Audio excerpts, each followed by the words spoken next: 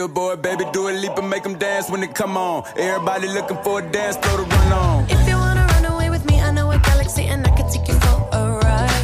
I had a premonition that we fell into a... Broadcasting on AM 950, the progressive voice of Minnesota, as well as WCPT 820, Chicago's Progressive Talk. It is the Matt McNeil Show. Holiday edition. That's right. Brand new to you. We just listened to Bill Corbett right now. It is my absolute privilege and pleasure to welcome from Mystery Science Theater 3000 and The Mads Are Back. Trace Beaulieu is kind enough to join us to talk about his life in movie riffing, his book, as well as other things in Hollywood. Trace, as always, an absolute privilege to be able to chat with you. Thank you very much for the time. Oh, thank you, Matt. I look forward to this. It's always fun talking to you, and happy holidays. Happy holidays. Yeah, well, I've never had you on the holiday show, and I said I got to do it one time at least, so I'm glad you're available. Thank you for that. For a lot of people out there, and especially Chicago, I want to make sure you remember who he is. Mystery Science Theater 3000, Dr. Clayton Forrester. That's Trace, and of course he was the voice of Crow for many of the seasons, the classic seasons. How many years were you on that show total? Well, from KTMA, which was 1989 or 88, the fans will correct me, all the way up through 95, I think. So 7 seasons. The fans will correct me, and then we did the film too. So that. I guess let's just say 6 or 7 seasons. I went back and recently on one of the Friday links revisited one of your old original, and I've only seen 1 or 2 of the old original KTMA Minneapolis broadcast first season of the show. It was SST Death Flight, I think it was.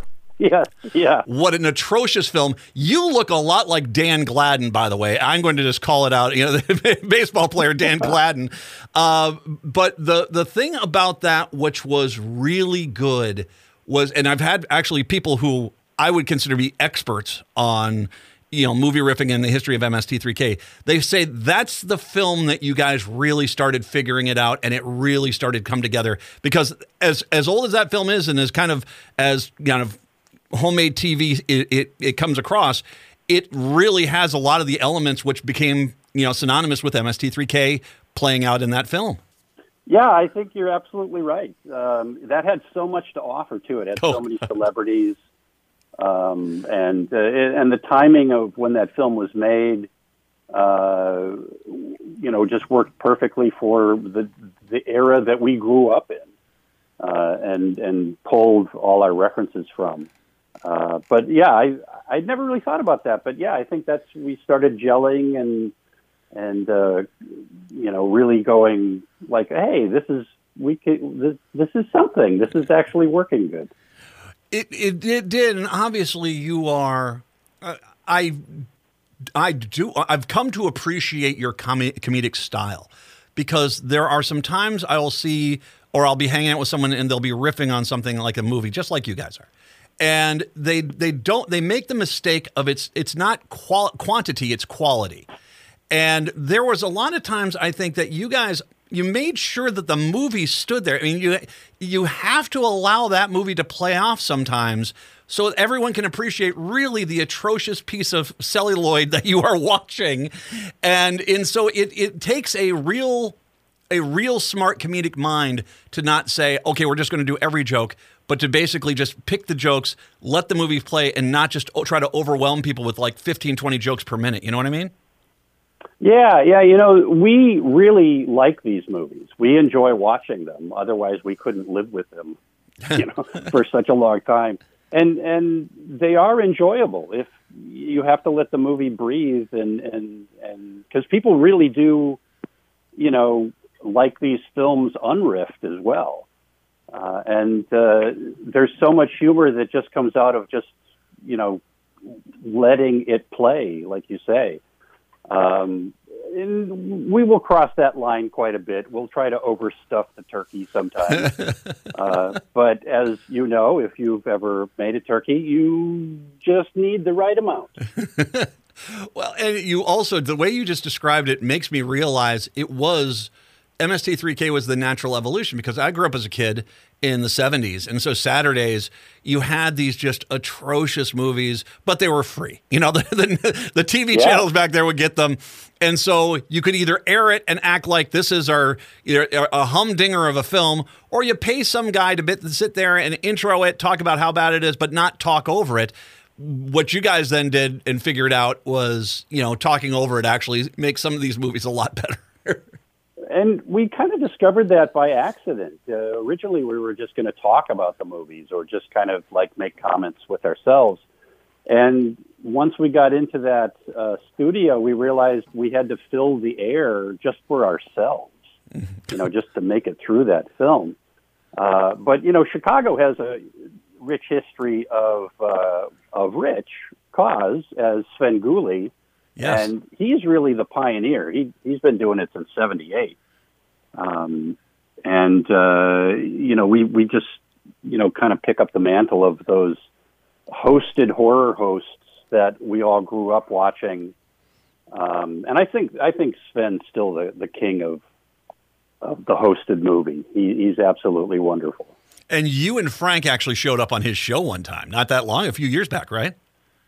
Yeah, I had met Rich at C2E2, which is the sci-fi convention in Chicago at McCormick's Place.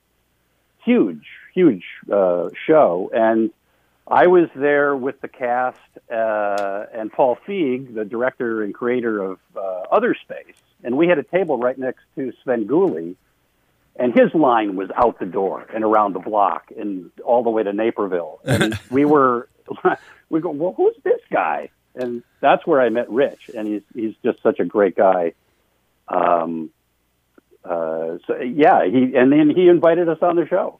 The next time Frank and I were in Chicago, and it's like, yeah, definitely, we'll come on the show. You, of course, left MST3K. You did a few other projects out there. At some point, you found your partner in crime, Frank Conniff, of course, who would most up Mystery Science Theater 3000 people would remember TV's Frank.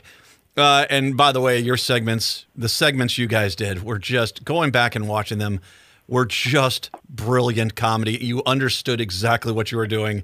And it reminds me a little bit. I was listening to an interview with David Letterman. And if you go back to David Letterman's first few years at NBC doing late night, it felt like you were watching just a bunch of guys set up cameras in this building and they went. But it was brilliant. It was so good. And you guys, that same thing, those segments you guys did with MST3K, were just as entertaining and as funny as anything you did during the movies. I mean, it was really brilliant, and you and Frank just clicked absolutely on camera. Yeah, we got really lucky. We both are, we kind of shop at the same store. We've been looking at, Laurel and Hardy and the Stooges and the Three Stooges, not the rock band. We came in with the same sensibilities and same appreciation of that kind of goofy humor. And it's still paying rewards. Frank and I still work, together to this day. So we must get along okay. Part of that is food. We like to eat the same kind of food. Well, that food is the best, man. I'm a fan of food. And most of my existence is based on I don't talk about going to visit museums or places. Like, what do they got to eat there? Because I'm going to be sitting there. I want to see what's going on there. Like I said, I went down to New Orleans, and I was like, okay, I'm fine. I mean, I don't need to see jazz and history and architecture and ghosts and vomiting people. I don't need to see any of that. I've got food. I'm good down here. Yeah, New Orleans is great. We like to eat there. Our first time in Chicago, we went to get deep dish pizza. Yeah, and of course we had to order a large for just the two of us. And I think we finished it. I think maybe we left one piece, one for our homies. But we really made pigs of ourselves in Chicago. The food. I mean, you cross the street, you got a different restaurant. It's just. I can't say enough about Chicago food. Oh, it is fantastic. No, I'm with you 100%. So at what point did you and Frank say, you know what, let's revisit this and go back to riffing? Because you guys, once again, I should mention, the Mads are back. This is you and Frank going on. You do it online. You do some live shows as well. But you guys got back to riffing, and you've been wildly successful with this as kind of revisiting what you guys were very good at.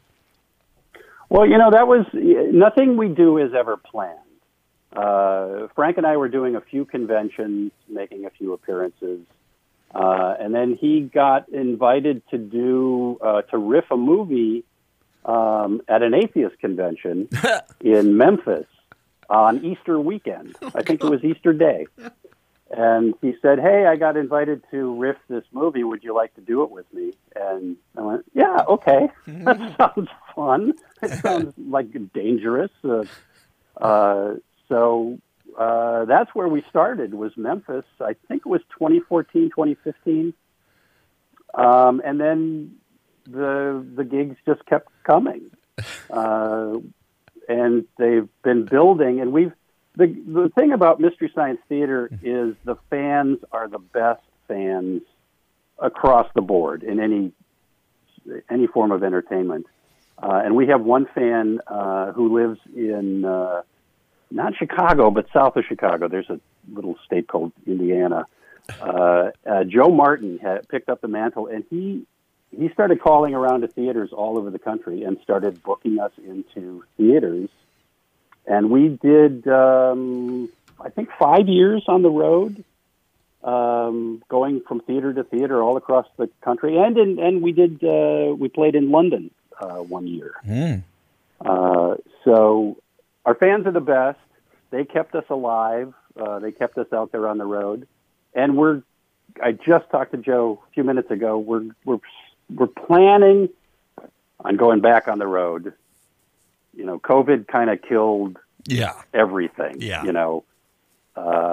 So Frank and I are both older. I won't say old, but we are, susceptible to a few things in the air. So we've been very cautious. But I think we might start back, and we're going to start in Minneapolis either this winter or this spring. Sweet.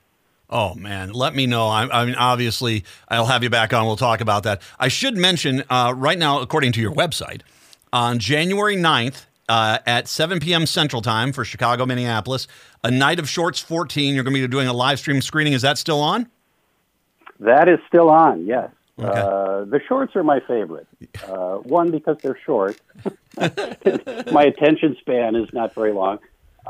And we usually do educational shorts, the stuff that was made in the 40s and 50s and early 60s, with a very, very strong kind of Eisenhower era view of the world. And they're so fun to approach and tackle because they're just great foils. They're the Margaret Dumont of educational films. And so the shorts are always fun. So, yeah, January 9th, I got to write that down so I remember to be there. That's a good way. I should probably practice for that. I think what I love about shorts is they always take themselves way too seriously, which means they're the perfect target to knock off the top of the hill. Yeah. There's something about that that style that they were made in, and we remember watching those in school. They would wheel in an actual film projector. Yep. Kids, look it up. Google what that is. And that so we're very familiar with them from both ends. But yeah, they're always a great night. Once again, I want to make sure I get this out here. TheMadsAreBack.com, TheMadsAreBack.com. I'll link to all this later after the show here, of course. January 9th, 7 p.m. Central, A Night of the Shorts 14.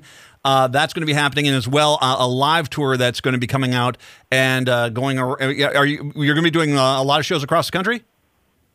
Well, right now, we're just talking about one show. We're talking about dipping our toe back in the water of live shows. Okay. And Minneapolis is the natural. We've got a relationship with a local theater that are very keen to have us back. Okay. Well, I'll tell you what. We'll keep an eye on that, because once again, that's either going to be late winter or spring. We'll keep an eye on that. I want to take a break. When we come back, we'll talk about your book as well as also some other things with movies. It's the Matt McNeil Show.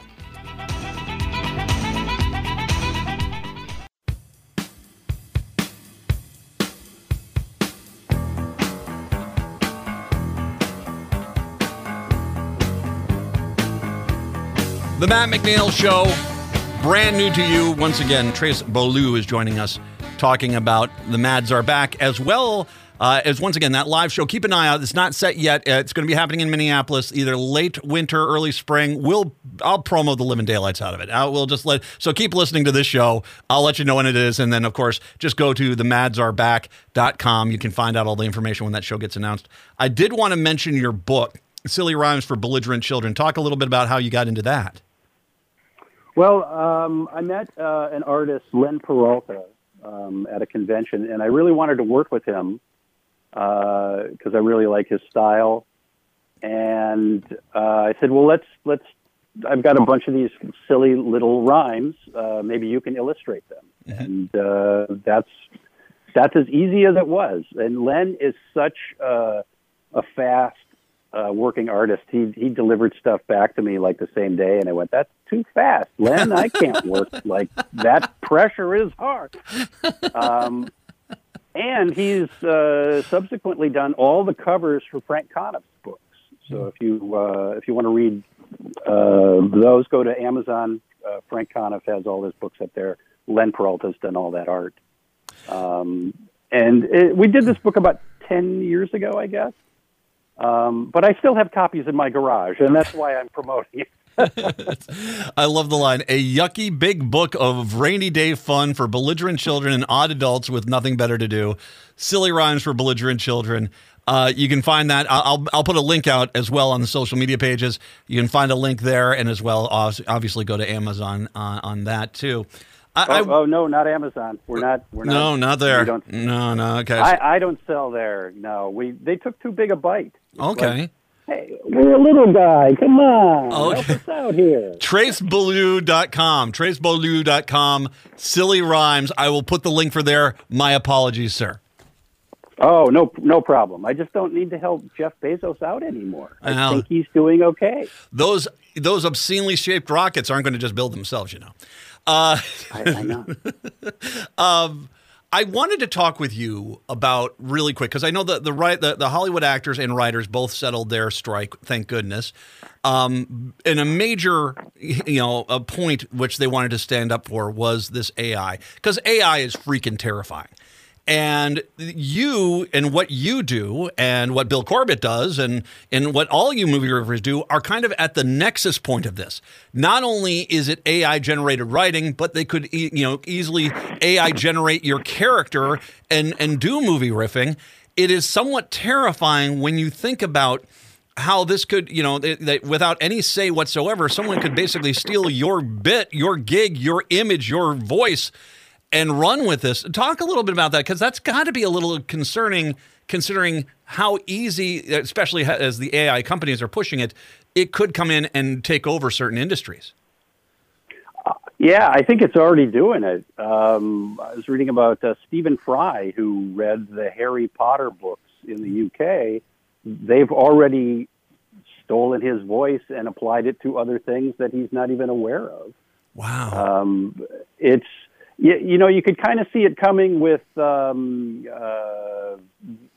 was kind of like a clutch cargo approach to like replacing mouths for a while, and you could have them say anything. But now they can just like replace you as a person.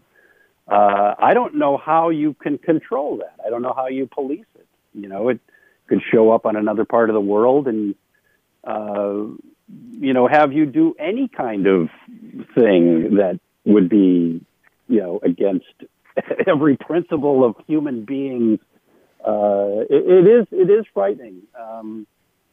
I heard on the radio the other day that that AI is very good at detecting AI. Mm-hmm. So maybe there'll be a robot gatekeeper, or let the robots watch themselves. We can go out and go walk in the woods or something. AI isn't going to replace that. Well, there is the hoping the robots find a conscience and, hey, yeah, that's not real, as opposed to, of course, human. That is another human. There is that concern, too. Yeah, well, I think it's potential to replace just about anything that's entertainment related. Books on tape or tape. Oh, hello, Grandpa. It's being in the early stages of it and not knowing just the total repercussions is a little frightening. I have seen the arguments too that it's like, don't worry about it. It's all just they're making more out of it than you need to. But when the robot from the future, appears in my driveway and he needs clothes and my motorcycle, then I'll start worrying. This year, you and I, over the years, and I've talked to you many times. I'm so glad to have you on in Chicago now. But you and I have talked about movies. It does look like this year, thanks to Barbie and Oppenheimer, the movie industry it's not back to the levels it was pre-COVID, but it's pretty close. It's getting there. And we'll have to see what Wonka and the rest of these movies do at the end of the year. But was there a movie this one year that you saw that either you said was a great movie or said, boy, but do Frank and I need to do a number on this one? Well, there's so much on both sides of the coin. I just watched Killers of the Flower Moon. Yeah. And Oppenheimer and Barbie. I've seen all the big ones. But I haven't picked one out yet that would be perfect for us to riff on. Those three movies take care of themselves. They're, you can't touch them. But I haven't gone back to the theater myself, and I haven't really needed to since everything's online. Everything's on Apple or Netflix or Amazon. That's the part that I'm not thrilled about. People have forgotten how to behave in movie theaters. Yeah, I'm with you on that one. I saw Barbie in the theaters, and I was like, okay, all right, let's stop with the Howler Monkey exhibit. I'm with you on that. You're being polite. This has been wonderful. TheMadsAreBack.com, TheMadsAreBack.com. Silly rhymes for belligerent children. You can find that at TraceBeaulieu.com. I'll link to both of those. Trace, all my best coming up in 2024. Thank you so much. It's an absolute privilege chatting with you. I really do appreciate it. Thank you, Matt. Happy holidays. Happy New Year. Happy holidays. Happy New Year. Hour 2 up next for Minneapolis, St. Paul, Chicago. See ya.